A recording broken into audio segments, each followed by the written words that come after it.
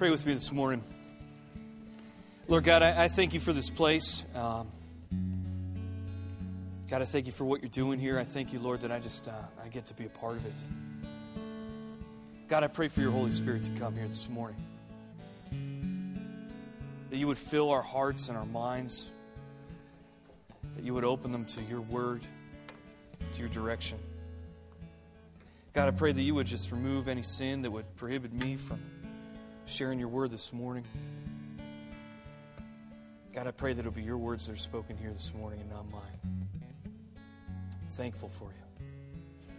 It's in your name we pray. And all God's people said, amen. Well, are you familiar with the phrase, when the cat's away, the mice will play? And when the pastors were getting ready and packed up to head over to Jerusalem for the next couple of weeks, the jokes started flying about Robbie and I before they even left the door.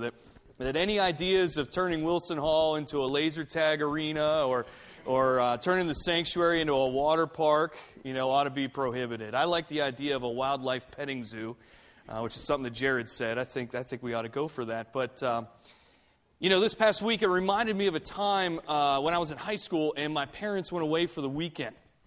And they told me they had some strict rules, and they said, we don't want anybody in the house while we're away. So naturally, I threw a party when they went away.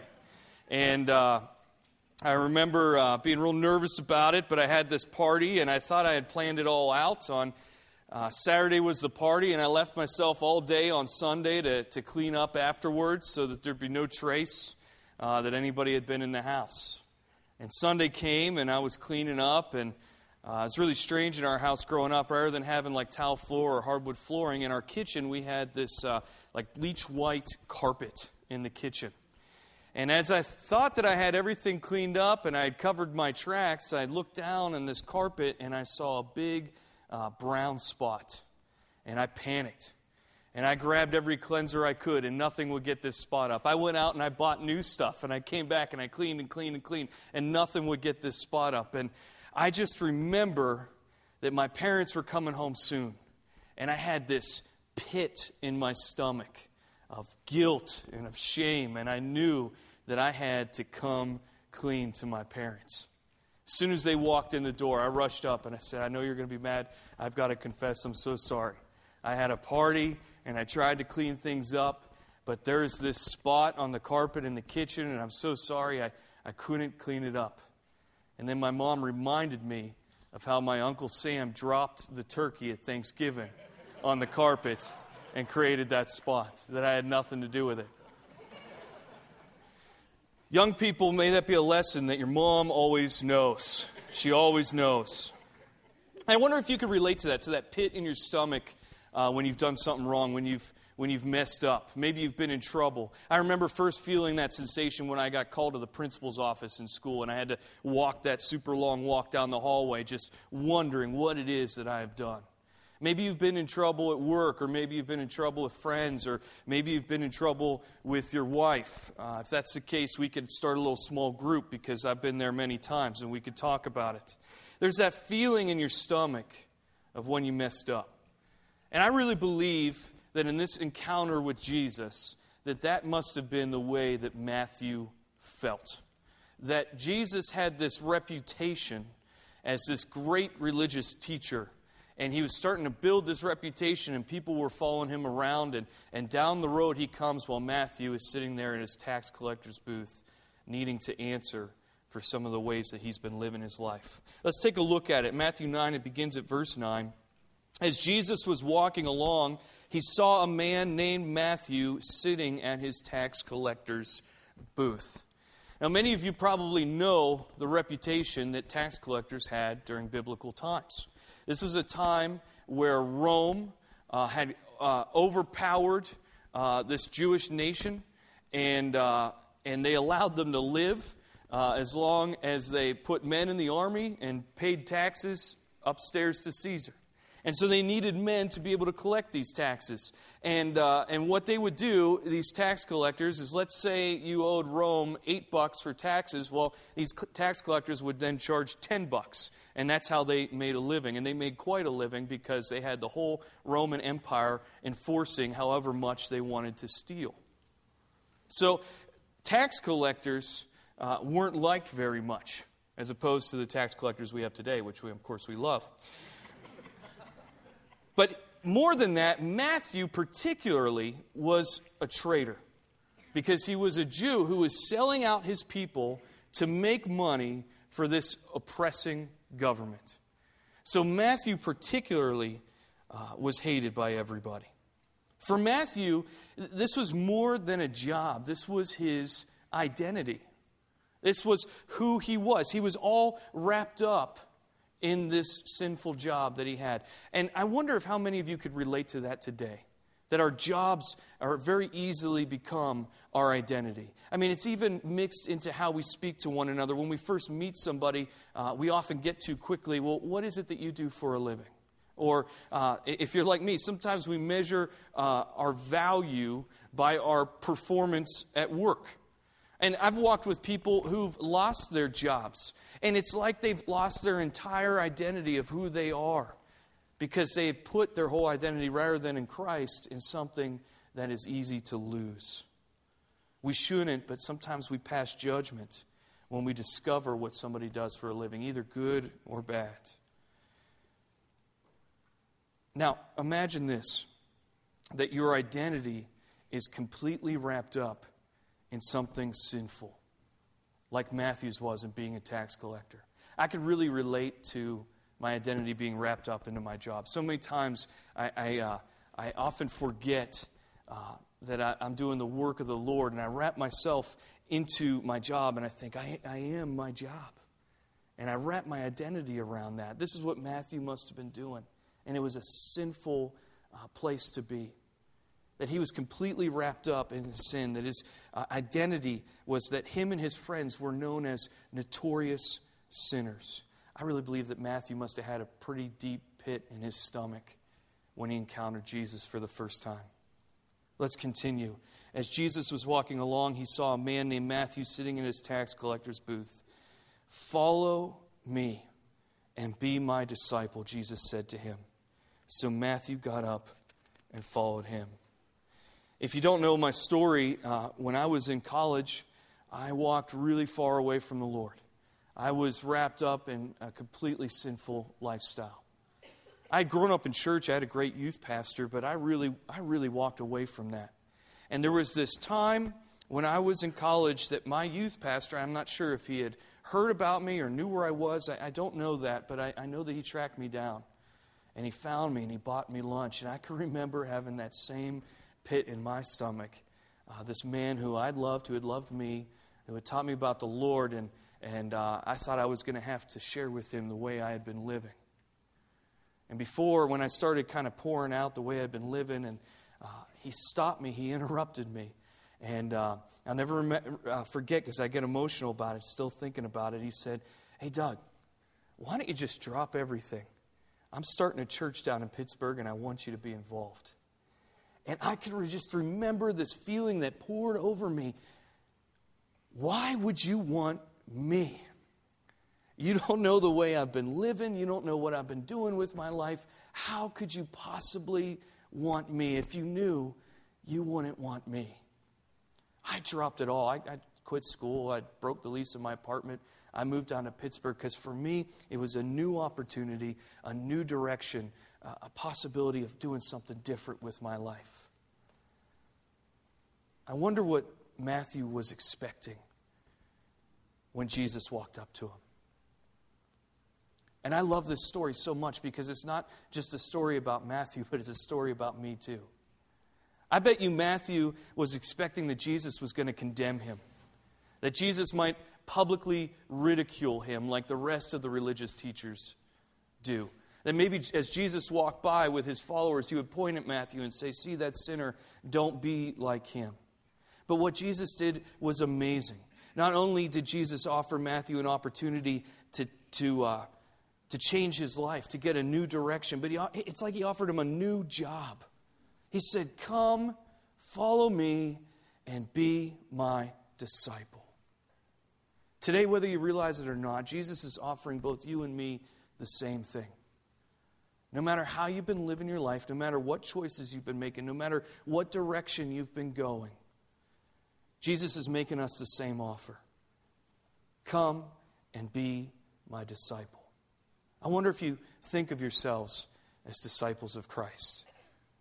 In biblical times, there was three different ways that we would see this word disciple. In the Old Testament, we would see the disciple as one person who was learning the trade of a senior and would follow him around. He was a student, a learner, or an apprentice is a word we might use today. Moses had Joshua. We could read about that. David had Solomon, his son. Elijah had a man named Elisha. And you would see this kind of one-on-one relationship. In the New Testament, this grew to being groups of people that would follow around not just someone for a job, but a religious teacher, a rabbi, if you will. And it was a really prestigious thing to be chosen to be a disciple. It didn't happen for just anybody. John the Baptist had disciples. And of course, Jesus had disciples.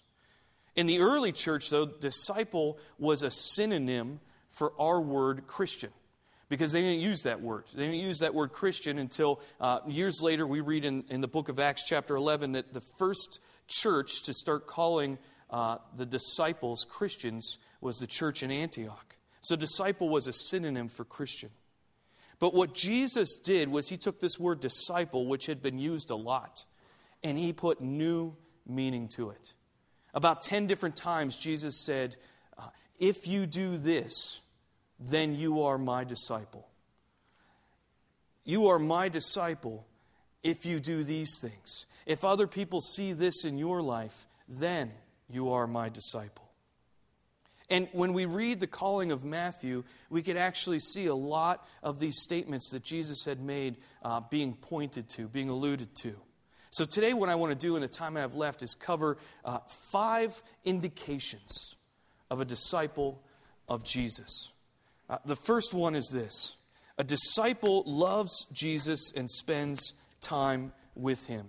We see in Matthew what happened later, verse 10. Later, Matthew invited Jesus to his home. So a disciple loves Jesus and he spends time with him. Now, you would think that that's like a no-brainer. But I don't know about you, but I oftentimes forget to spend time with the boss, right? Forget to spend time with the Lord. I can't tell you how many times I'm just brought to my knees because I have some big event that I'm planning or something. I totally forgot to talk to God about it. And I think we struggle with this. But let me ask you a question. Who do you love in your life? Think in your head. The people that you love in your life. I guarantee you that you make an effort to spend time with those people. And Jesus says it this way in John chapter 12. Whoever serves me must follow me, and where I am, my servant will also be. My Father will honor the one who serves me. I think about those times when I started a new job. I needed to be trained. And so I needed to meet with the boss to learn the new way of how to do things here at this company. And I think to myself, what if I were to say, hey, you know what, that's great, but I got some plans with my friends today. I don't think I can make it. Or I've got a really busy week coming up. Can we try this next week or at another time, right? I don't think I would even be allowed to work at that job, right? And it really comes to play here as a disciple of Christ because there's no such thing as a part-time disciple. You're either all in or you're all out. I've learned some things about spiritual growth. That spiritual growth is a choice. It's a choice that we make.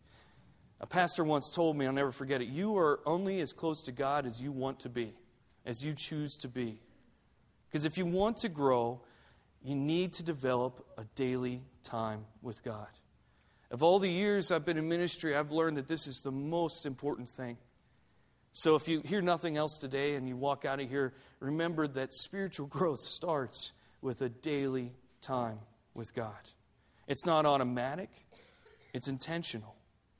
And I know this to be true. It was my birthday this past week, and I'm noticing I'm getting older. And I've looked around at a lot of people that I've known in my life, and maybe you've seen this too, that someone has the ability to grow old without actually growing up. You ever see that? Right? Spiritual growth is the same way. It's a choice. Spiritual growth is a commitment. We grow by making commitments. We make commitments when we get married. We make commitments when we have kids. We make a commitment when we start a new job or when we go off to college. In fact, if we don't make commitments in our lives, we tend to live in immaturity. And spiritual growth is about a relationship.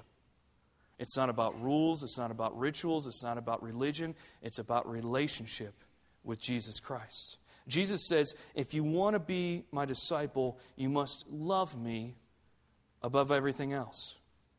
In fact, Jesus said it this way in Luke 14, a very controversial thing that he said that a lot of people have struggled with. He said, if you want to be my disciple, you must hate everyone else by comparison.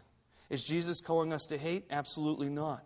But he's saying that my relationship with you needs to be so much greater than everyone and everything else that it would look like you hate them. That's how much you need to love me. So how do we do this today? Well, we've got to spend time with Him. We've got to spend time in His Word. You've got to talk to God all the time. I just talked to Him a few minutes ago. Oftentimes people will say to me, Doug, I'm really struggling. There's a direction in my life. There's a choice I need to make. And I just need to know what I'm supposed to do. I just need God to lead me in my life. And I tell them the same thing I tell myself. When I feel like that, I ask myself, well, how much time am I truly spending with God? How much time am I truly into His Word? There was a time when I was desperate to hear from God. I was real young. I was desperate to hear from God. And I don't know if you've ever done something silly like this. I had a postcard, and I said, God, I'm going to go to sleep. And when I wake up in the morning, would you write down what it is I'm supposed to know, what it is I'm supposed to do? And I woke up in the morning, and there was nothing written on the postcard. But I'll never forget, on my way out of the room to the shower, I tripped over my Bible on the floor. And I thought to myself, why would God write something down on this postcard when He's already written it all down, everything I need to know right here? A disciple loves Jesus and spends time with Him. Here's the second indication. A disciple of Jesus introduces others to Jesus. We see that's what happened with Matthew. In verse 10, later Matthew invited Jesus and His disciples to his home as dinner guests, along with many tax collectors and other disreputable sinners. We know that Matthew's life was transformed by Jesus. We don't know how much time that transformation took, if it took a number of years or if it happened overnight. We don't know how different Matthew may have looked, but we know that something significant must have happened. Because Matthew's name was changed from Levi to Matthew. Matthew went from being a tax collector to a gospel writer. And most importantly, we see that Matthew invited his friends to meet Jesus. That's significant. If you find the person that you want to marry, you introduce them to your friends. And your friends come and they stand with you as you make a commitment to them. Right? If you find a new job and you're really excited about it, you call up your friends and say, hey, I got this new opportunity. It's going to be really great.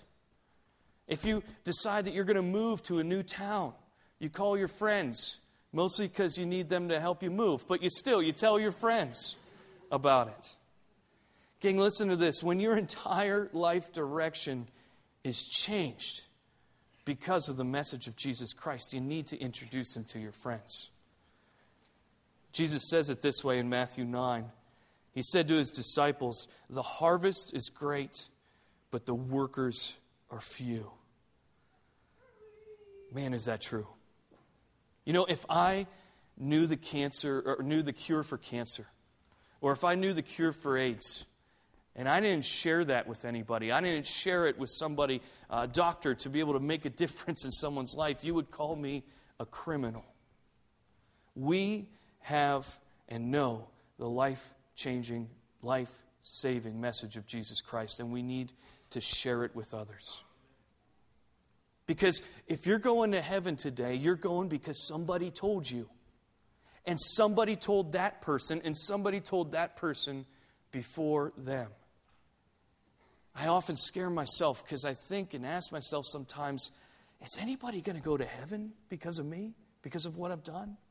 Or is the chain going to break with me? Is it going to stop with me? We know the truth, and it's our privilege and obligation as a follower of Christ to be able to share that with others. That's the second indication. Here's the third. A disciple loves others. We didn't see that from the religious teachers of Jesus' day. In fact, this is what happened in Matthew 9. But when the Pharisees saw this, they asked his disciples, "Why does your teacher eat with such scum?"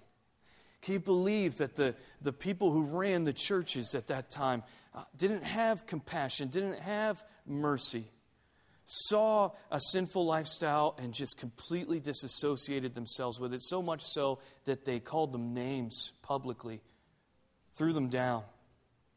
Jesus says, no, a disciple must love others. In John 13, he says it this way, "For your love for one another will prove to the world that you are my disciples." Did you know the phrase "one another" is used 58 times in the Bible? I don't know if you remember that old song. I tried to sing it first service. I'm not going to do it. "They'll know we are Christians by our love." You know that song? Would someone know that you're a Christ follower by your love today? You know, the best way to identify a disciple is by how they love others. And it's easy to love God because He's perfect. It's loving the imperfect people that's the discipline. I don't know if you ever heard this. I hear this from time to time. Sometimes I'll meet people in the street and I'll be talking about what I do, or I'll be talking about Christ, and they'll say, "Well, you know what? I love Jesus, but I don't love the church," right?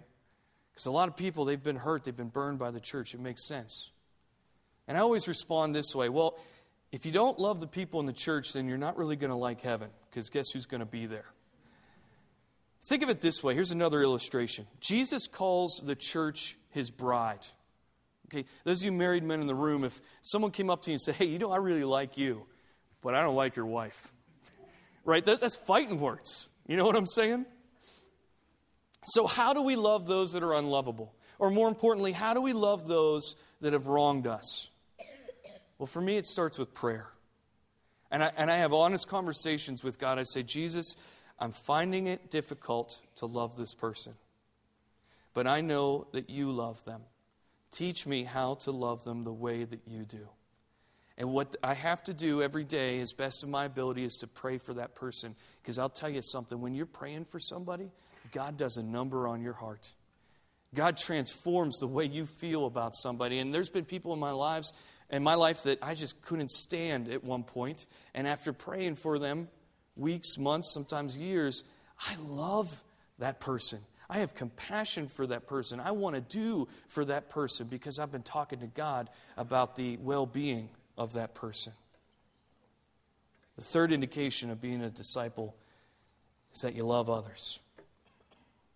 Here's the fourth one. A disciple serves others unselfishly. When Jesus heard those remarks about the sinful scum from the Pharisees, this is what He said in return. Verse 12. When Jesus heard this, He said, "Healthy people don't need a doctor, sick people do." Paul said it this way in Philippians: "Think of others as more highly than you think of yourself." Man, that's tough to do, especially in our American culture, right? Where it's all about me, where we got to be better than the other person to get ahead, where sometimes we got to sell people out in order to make it in life. Where we got places like Burger King where you can have it your way, and I've had it my way a lot. What Jesus says is radical. He says leadership isn't about how many serve you, but how many you serve. He said it this way in Mark 9. He sat down, called the 12 disciples over to Him, and said, "Whoever wants to be first must take last place and be the servant of everyone else." Matthew was living a life all about him. He was very wealthy because he was stealing for a living. He was putting himself above others. He was taking from others. But from Jesus, he learned that we need to do more for others than we do for ourselves. You know, I've gotten to meet a lot of people doing what I do for a living. I've met people who are wealthy. I've met people who are poor. I've met people who love their job. I've met people who hate their job. I've met older people, younger people, all different walks from life. And it doesn't matter what type of person I've met, I can distinguish the ones who have found happiness from the ones who don't. Because they find something really important in their life that we all search for. The key to happiness, if you will. And that is to find significance. But all of us, we take our turn kind of searching for significance in all the wrong places. Sometimes we search for significance in success, but success doesn't bring it. Salary doesn't bring significance. Status doesn't bring significance. Sex doesn't bring significance. Significance comes from service, from serving others, from making a difference in somebody's life. And the happiest people I've met in my life are the ones who give it all away, whether they have money or not. They give their lives away to make a difference in somebody else's life. There's a big fancy word in the church we use for this, and we call it ministry.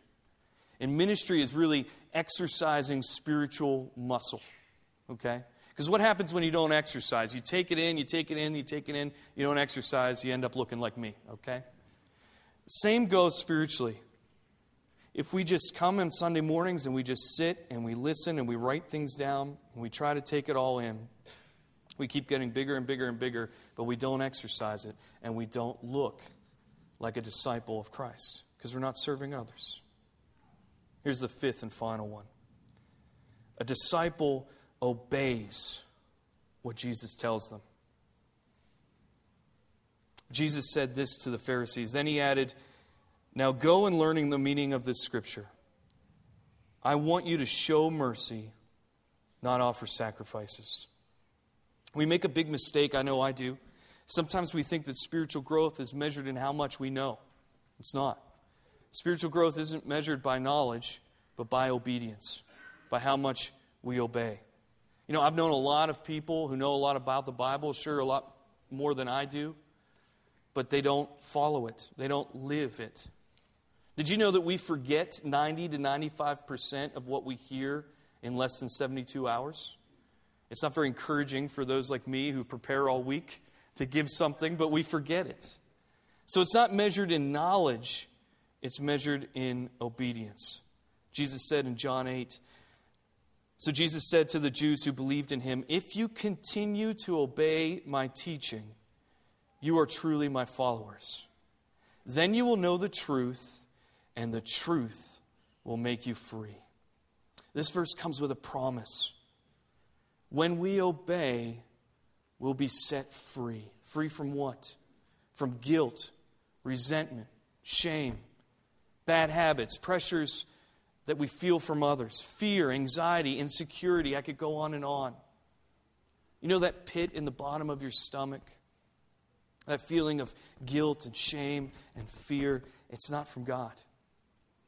That's tools from the enemy to be able to keep us down. What comes from God is conviction. Just the conviction to know that the way I've been living isn't right and that there's a better way to live out there. I wonder if you feel convicted this morning. I know I've felt convicted this week. But if you're convicted, you're in good company. Because this is how Jesus closes this story. He says in verse 13, "For I have come to call not those who think they are righteous, but those who know they are sinners." Jesus is offering Matthew, he's offering you, he's offering me a new direction, a new purpose, a life that matters. Most importantly, he's offering forgiveness. I just want to close with this story that I heard this past week about a Dutch woman who lived through the Second World War. She was a Jew, and she and her family were taken to a camp called Ravensbrück. She and her family were taken there, and her entire family died there. She was the only one to survive. After the war, She had come to a relationship with Christ, and she had realized the forgiving message that He brought. And she said to herself, if there's any kind of people, any group of people that need to hear this life-changing, life-saving message, it would be the people who lived in Nazi Germany, or especially around these death camps that she had been a member of. And so she began a tour to go to these different towns and gather people together and speak to them about God's love. And she would close her message the same way every time. She would say, God has taken our sin and He's thrown them deep into the sea, and He's put up a sign that says, no fishing allowed. And so she would travel from town to town sharing this message. But she said in this book that I read this past week that one night, as she was wrapping things up, a man in a trench coat and fedora hat walked toward her. And suddenly, she flashed back, and she saw that man wearing a military uniform with a skull and crossbones on his lapel and a helmet on his head, because he had been a guard at the very death camp that she and her family had been in. And this man walked up to her and said, how good it is, with tears in his eyes, to know that God has taken our sins and thrown them deep into the sea. He said, I've done terrible things in the war, but I would like to hear it from your lips that you forgive me. This woman said that she flashed back to numerous times that her and her sister especially stood in front of this man and was ridiculed by this man, spat on him, and words that I don't even want to share this morning, things that had happened to her because of this man. And in that moment, she found it incredibly difficult at first. How could this guy want me to forgive him? But then she remembered all the times that she had gone to God and asked for the same kind of forgiveness for the way she had been living her life. And she remembered the forgiveness that God gave her. So she reached out her hand, shook his, and said, brother, you are forgiven. And how good it truly is that God has taken away our sins, thrown them deep into the sea, and put up a sign that says no fishing allowed. Let's pray. God, I thank you for this place. God, I thank you for your word. Lord, I thank you for the new opportunities that you offer us each day. Opportunities for a new and changed life, a new direction. Lord, I just pray that as we leave this place, we would remember you, would remember these opportunities, we would remember your word, Lord. God, help us to look different. Help us to look more like you. It's in your precious Son's name we all pray. Amen.